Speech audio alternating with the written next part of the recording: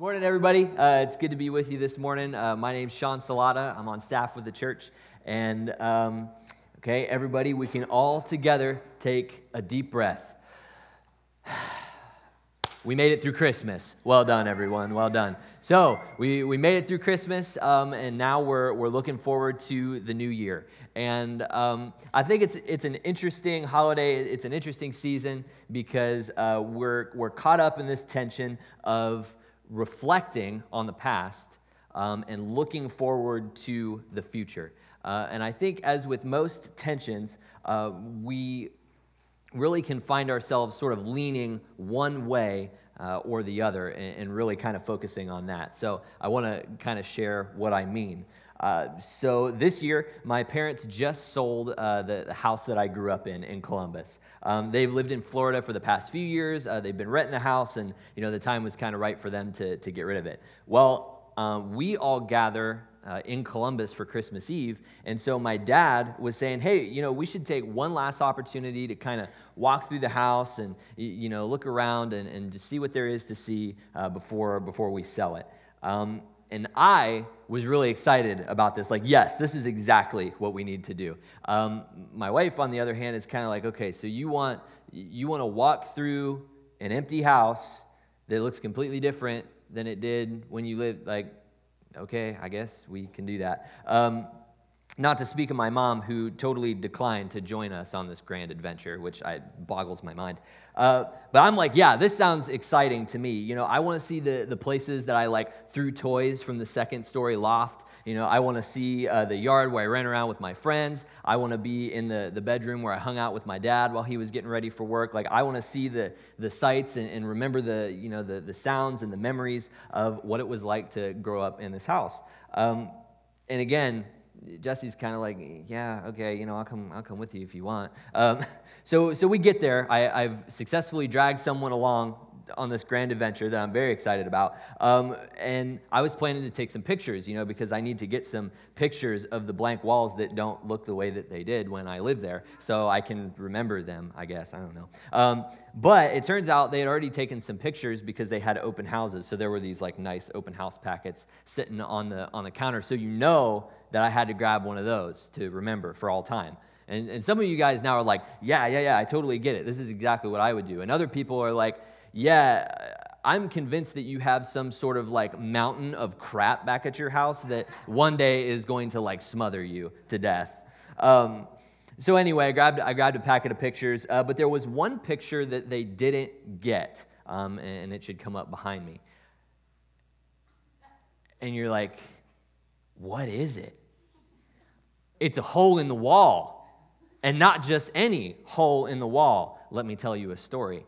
So, my dad set up internet for me at the desk. We had this shared computer room, right? And so he and I together, we drilled a hole in the floor and ran the internet through the basement and up through the wall, which is a total pain in the butt if you've never done it before. Basically, you got one guy with a wire like this, and you've got another guy digging a coat hanger in the wall. If you're a professional, it's probably something else. There's probably a tool that they make to do that, but for us, it's a coat hanger that you're digging in the wall, and then you pull it through.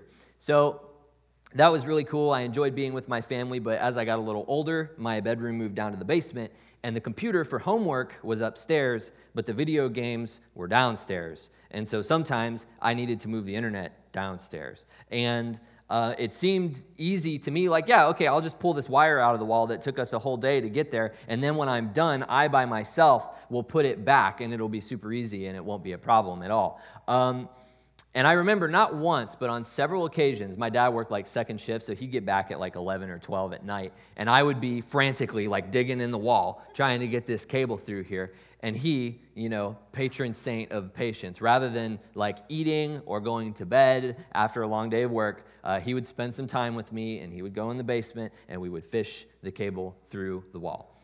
So as you listen to this inane story, you are kind of identifying with one or the other group of people, right? Either you're like, yeah, this is me. I love all these memories. This is exactly how I am. I love thinking about the past. Or, you're kind of with my mom and with Jesse and kind of thinking like, well, this is fine, but, really I'm more focused on like the present and the future.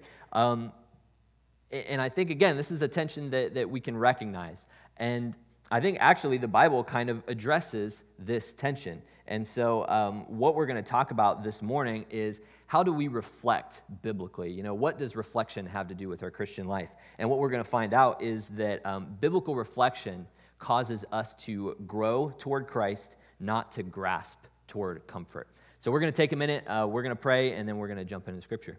So Father, thank you just that you've given us your word to teach us. Thank you that you love us, you care about us, and because of that, you haven't left us to fend for ourselves. You've given us just your word to teach us about yourself, to show us how we can draw close to you through your Son, and how we can live in relationship with you. Just pray that you would bless our time together and that we would be changed to be more like you.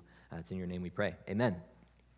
All right, so the first thing I think to acknowledge as we're thinking about the Bible, we're thinking about reflection, is that the Bible teaches through reflection. That is, a lot of what God presents to his people comes like in the form of history. It comes in the form of reflecting on the past. The first 14 books of the Bible are history. So we're learning about God. We're learning about life in this world in the context of the history of Israel. God encouraged his people, the Israelites, to learn by reflecting on the past. And he encourages us, through reading the Bible, to reflect on the past in order to learn.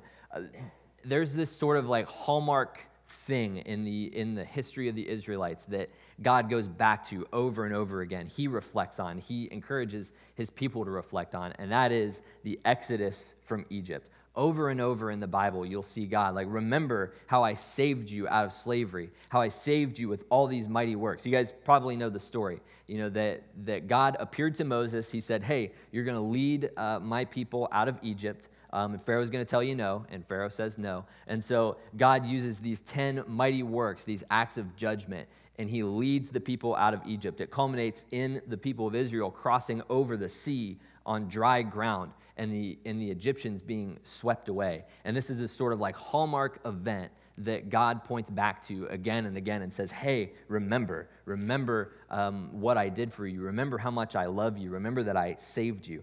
And this is happening constantly throughout the Old Testament. So we're going to look at a chunk of Scripture in Deuteronomy 4. It's not talking about the Exodus, but it's talking about another event in Israel's past. And what Moses is going to do is he's going to say, hey, remember how this happened? And then he's going to teach them something about God from it. So we'll look at Deuteronomy 4. It's verses 9 through 18.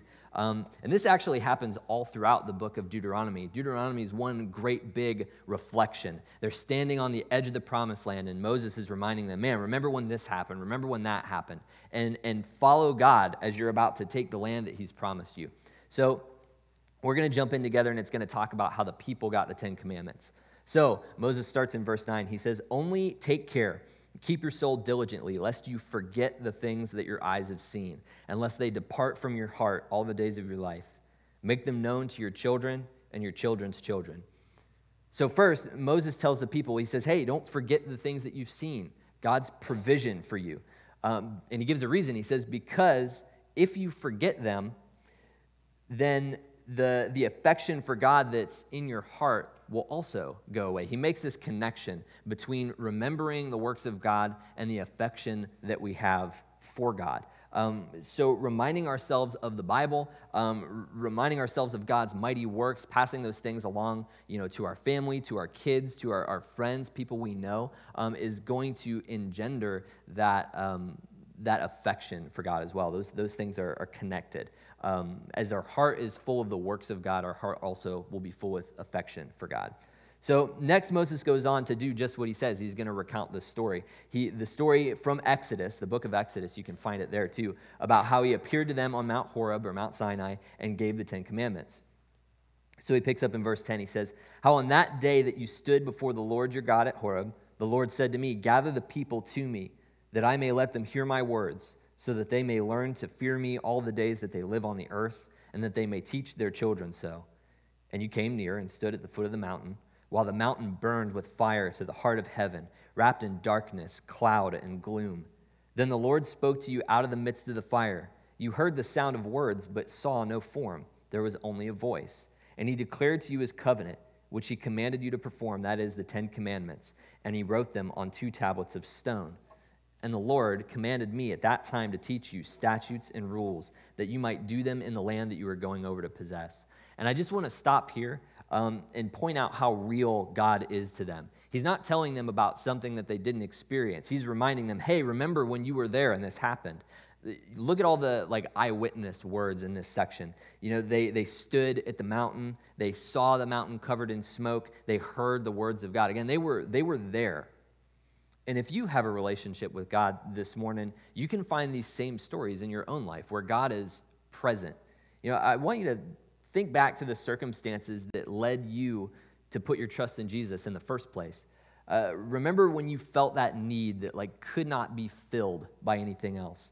Remember when serving yourself and kind of feeding your own appetites lost the appeal that it once had. Remember when you made that connection that those people that you know that are so full of life, they're that way because of a relationship with Jesus that has changed them, that has given them life. Remember that moment when grace clicked for you and you realized that God gave his son to a gift that you could never ask him to give in order to cover your sin, this debt that you just realized that you had and could never pay. Man, God is present in your life. Think back on that. Remember that God is present in your life. And if you're here this morning and that sounds totally foreign or contrived to you, I would just challenge you to ask around, because what you'll find is story after story of people who have had an encounter with the living God. So getting back to the text then, Moses takes this reflection on their history. You know, he tells this story and draws truth out of it. So in verse 15, he says, "Therefore watch yourselves very carefully," because of this story, because this has happened to you. "Since you saw no form on the day that the Lord spoke to you at Horeb out of the midst of the fire, beware lest you act corruptly by making a carved image for yourselves in the form of any figure, the likeness of male or female, the likeness of any animal that's on the earth, the likeness of any winged bird that flies in the air, the likeness of anything that creeps on the ground, the likeness of any fish that is in the water under the earth." So this idea of worshiping carved statues representing gods, idolatry, was one of the most prevalent sins in biblical times.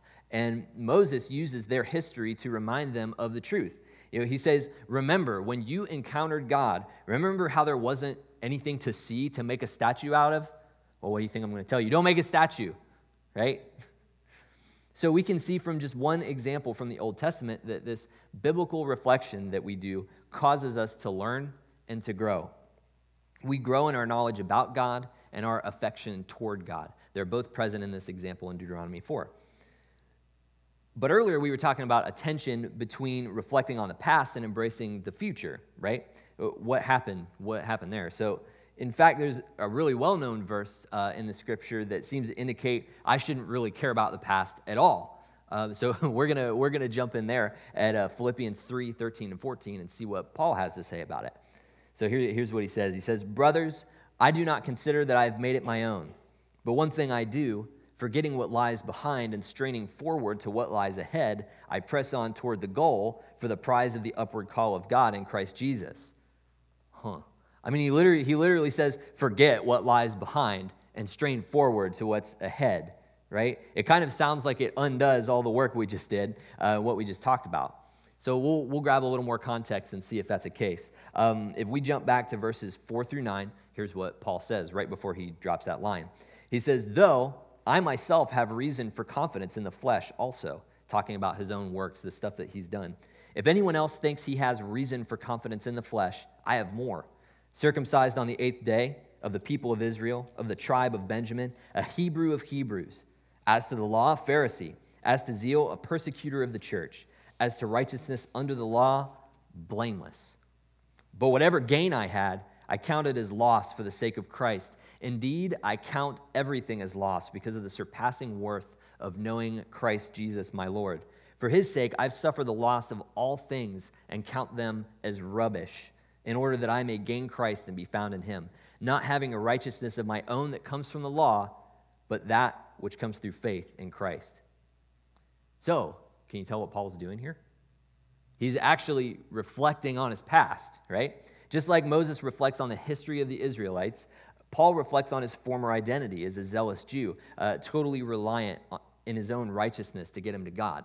So if Paul's drawing from his own history, like clearly he doesn't mean that we should forget about everything that's happened in the past. So what is he talking about? Why does he say what he says? He's saying that he's not relying on his past to save him, right? So he acknowledges his past, but he's trusting in Jesus for that. He's trusting in Jesus to be saved. To add a little more context, Paul's actually refuting a group of people who are saying that in addition to following Jesus, you needed to keep the Old Testament laws, and you needed to both follow those perfectly and have Jesus in order to be good with God. We talked about this earlier in our Greater series. You know, what we've discovered is that Jesus plus nothing equals greatness, and Paul is kind of driving the same point here. So really, these legalists, these people who are saying that you need the law and you need Jesus, really were clinging to the traditions of the past and not Jesus at all. Rather than admitting that they're unable to please God by themselves and kind of relinquishing control to him, trusting in something or someone outside of their control, instead they turn back to what they know. They turn back to trying to follow rules, trying to look good to others around them because that's what's comfortable. So Paul's words in verse 13, forget what lies behind, strive forward to what lies ahead, actually add to what we know so far about biblical reflection. Biblical reflection should specifically push us toward Jesus.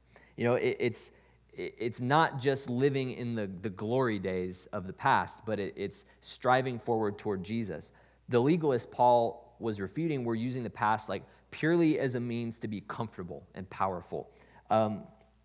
But we learn from the past and strive forward into the future that way. And it's not just like, this is a pet peeve of mine, like maybe other people don't feel this way, but it's not just the future for the future's sake. It's not just change for change's sake. It's change and moving toward the future that strives toward the upward call of God in Christ Jesus, according to Paul. That's Paul's words.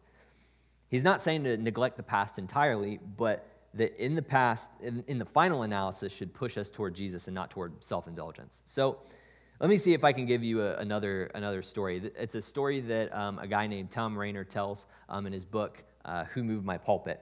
So I'm pretty sure this is not the guy's real name, but this guy named Pastor Derek had been leading his church for like 8 years or so. And, he was trying to lead them in some sort of incremental changes to make them, more healthy, to make them more effective at reaching people for the gospel. And so, he makes all these changes. And one of the things that he decides he needs to change is his preaching style. He describes that he was more of a formal preacher and changed his style to a more conversational style. Now, I don't really know what any of those things mean, like, maybe he sat on a stool and, turned his hat backwards or something. I don't really know. But anyway, he decided he needed to make this change, so that's what he did. And as he made this change, another thing that he felt needed to go was his old traditional pulpit. So, pulpit, right? It's kind of like a big wooden music stand.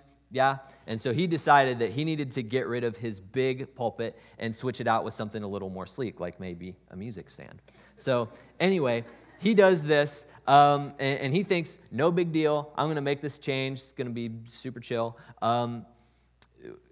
He walks in, he does this, the people see it, and they just lose their mind. The phone's off the hook. They're writing emails. You're a heretic. We need to fire you. Like, you're the worst pastor ever. It's like, whoa, seriously?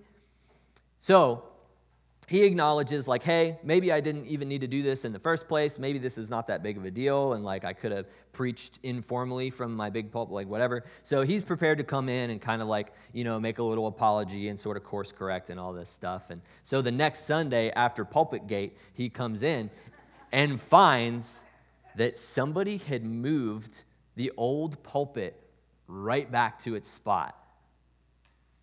Super petty, right? Super petty. But we see in this example that whoever made this decision to like move the old pulpit back, is not making this decision seemingly out of a desire to like honor Jesus or even like love the other people around them. They're making this decision out of this place that says, this is the way that it's always been, this is the way that I'm comfortable, and so this is what we're going to continue to do. This is the kind of biblical reflection that we're not looking for, right? And so the decisions that we make when we decide to reflect, we're not supposed to invoke the past just purely to comfort ourselves. And if we look back to our previous example in the Old Testament, we see the same thing at work too. It's not like a carte blanche on looking toward the past, because not all the Israelites' history is to be embraced. If you look, there are a couple places in the Old Testament where the people are warned, hey, don't go back to Egypt. There's a spot in Deuteronomy, later in Deuteronomy, where he says, hey, when you guys are a really sweet kingdom and you have a king and you're rich, don't go get horses from Egypt. Don't go get riches from Egypt. Don't marry people from Egypt. Don't go back there. There's another time way later in history where Israel's about to be taken over by another empire, and they're like, hey, maybe we should get some help from Egypt. And the prophet's like, no, don't do that. I swear, if you do that, it's not going to go well for you. You guys are going to get defeated and carted off to another country. And they do, and they do. But anyway, he tells them, don't go back to Egypt, which maybe to us seems crazy. It's like, hey, now wait a minute. They were slaves in Egypt, right? Like, why would they want to go back there? But think about it. Egypt, for a long time, was home for them. They knew Egypt. And frankly, before they were under the protection of one of the most powerful nations in the world. Now they have to jump out on faith and trust that God is going to do what he says he's going to do and make them into a mighty nation. All of a sudden, it could be real tempting to go back to Egypt. But we see that biblical reflection is not for our comfort necessarily. It's not for us to just live in the past. It's comfortable. It's for us to strive forward toward Jesus. And so this is all fun and games, right? We've kind of unpacked this neat little thing. But how do we actually do something with it? How does this actually a part of our lives? This is something we even need to care about. I've got three things for you. So first off, praise God for the good and the bad of this past year. Because biblical reflection is a thing that we can do in relationship with God, we're able to praise God for the good and the bad that we've had in 2018. And so I would challenge you, like, reflect and identify specific places where you've seen God show up. And this is actually really tough for me, if I'm being honest. I was preparing for the sermon, and I was spending some quiet time with the Lord trying to, kind of practice these things. And man, 2018 was kind of a blur. It's like, I don't know. I woke up, and here we are, December 30th. I don't know. But really, as I took some time and worked hard and thought back, it's like, man, God has showed up again and again and again and again in like little tiny ways, in like huge unimaginable ways. And I have confidence that if we spend some time thinking about that, that we'll be able to see the ways that God has moved through this past year. So, and I mentioned praying, thanking him for the bad things as well. And I think that's probably pretty easy for me to say from up here, not knowing some of the stuff that you guys have been through. But what I would say is that God says in his word that there's coming a day where he will make all things new. And so I don't know where you've been this past year, but I can say in confidence that there's coming a day where God will right every wrong. And that is something that you can have faith in as you're working through hardships. So first, praise God for the good and the bad of this past year. Second, entrust your past and your future to Jesus. He says in the book of Revelation that he's the beginning and the end. Everything is under his authority. If that's true, like, we don't need to stress. Like, we don't need to lament because we feel like we screwed up 2018. We don't need to be super, super stressed about like our 3-point plan to make 2019 the best year ever. Like, it's not on us. We are not the end-all, be-all. Jesus is the end-all, be-all. He's the beginning and the end, not us. So Paul gives us a good example, right, when we were talking about him before. So he strives with all his might, right, in Philippians 3. But he doesn't put his faith in Paul. He puts his faith in Jesus. And we can do that same thing. And finally, if you've never entrusted yourself to Jesus, today is a great day to start. People were made by God for relationship, and we've run away from that relationship through trying to kind of do things our way. But like I said before, God paid a price we could never ask him to pay a debt that we could never settle by ourselves. And he did that so we could be back in relationship with him. We could be under his good rule. And if you accept Jesus' sacrifice and turn from that self-rule toward his loving rule, then you can know that your eternity is safe with God in 2019. And third and finally, make it about Jesus. Like we've been saying, it's a backwards thing, it's a forwards thing. So whether you're reflecting, whether you're making plans, connect those to Jesus. Whether you're like resolution kind of people or whether you're just like, hey, new year, new life, this is great. Can you connect your goals? Can you connect your outlook to God, to becoming, more like him, to sharing the gospel to the ends of the earth? And so we're able to praise God for the good and the bad. We're able to entrust our past and our future to Jesus, and we are able to make it all about Jesus. And so that's what I got for you. I love you guys. I hope the last hours of 2019 are full of meaningful biblical reflection, and I'm excited to see what God has for us in 2019. So let's pray as the band comes back up.